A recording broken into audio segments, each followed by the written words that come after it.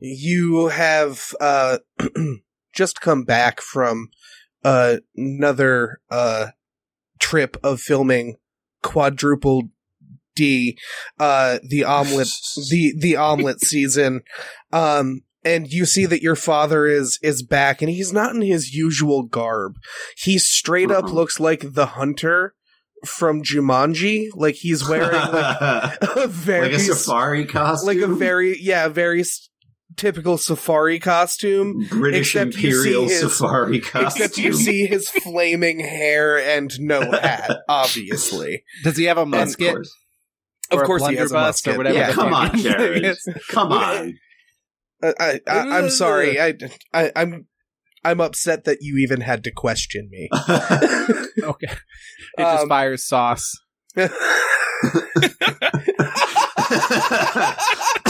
I'm a fireman.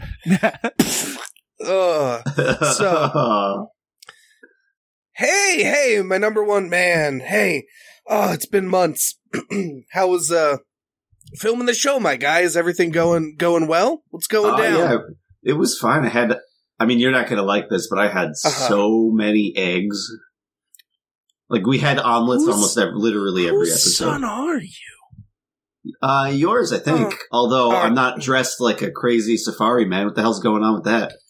So, your Uncle Roger and your cousin Marty, the Changs, they went on an expedition with me.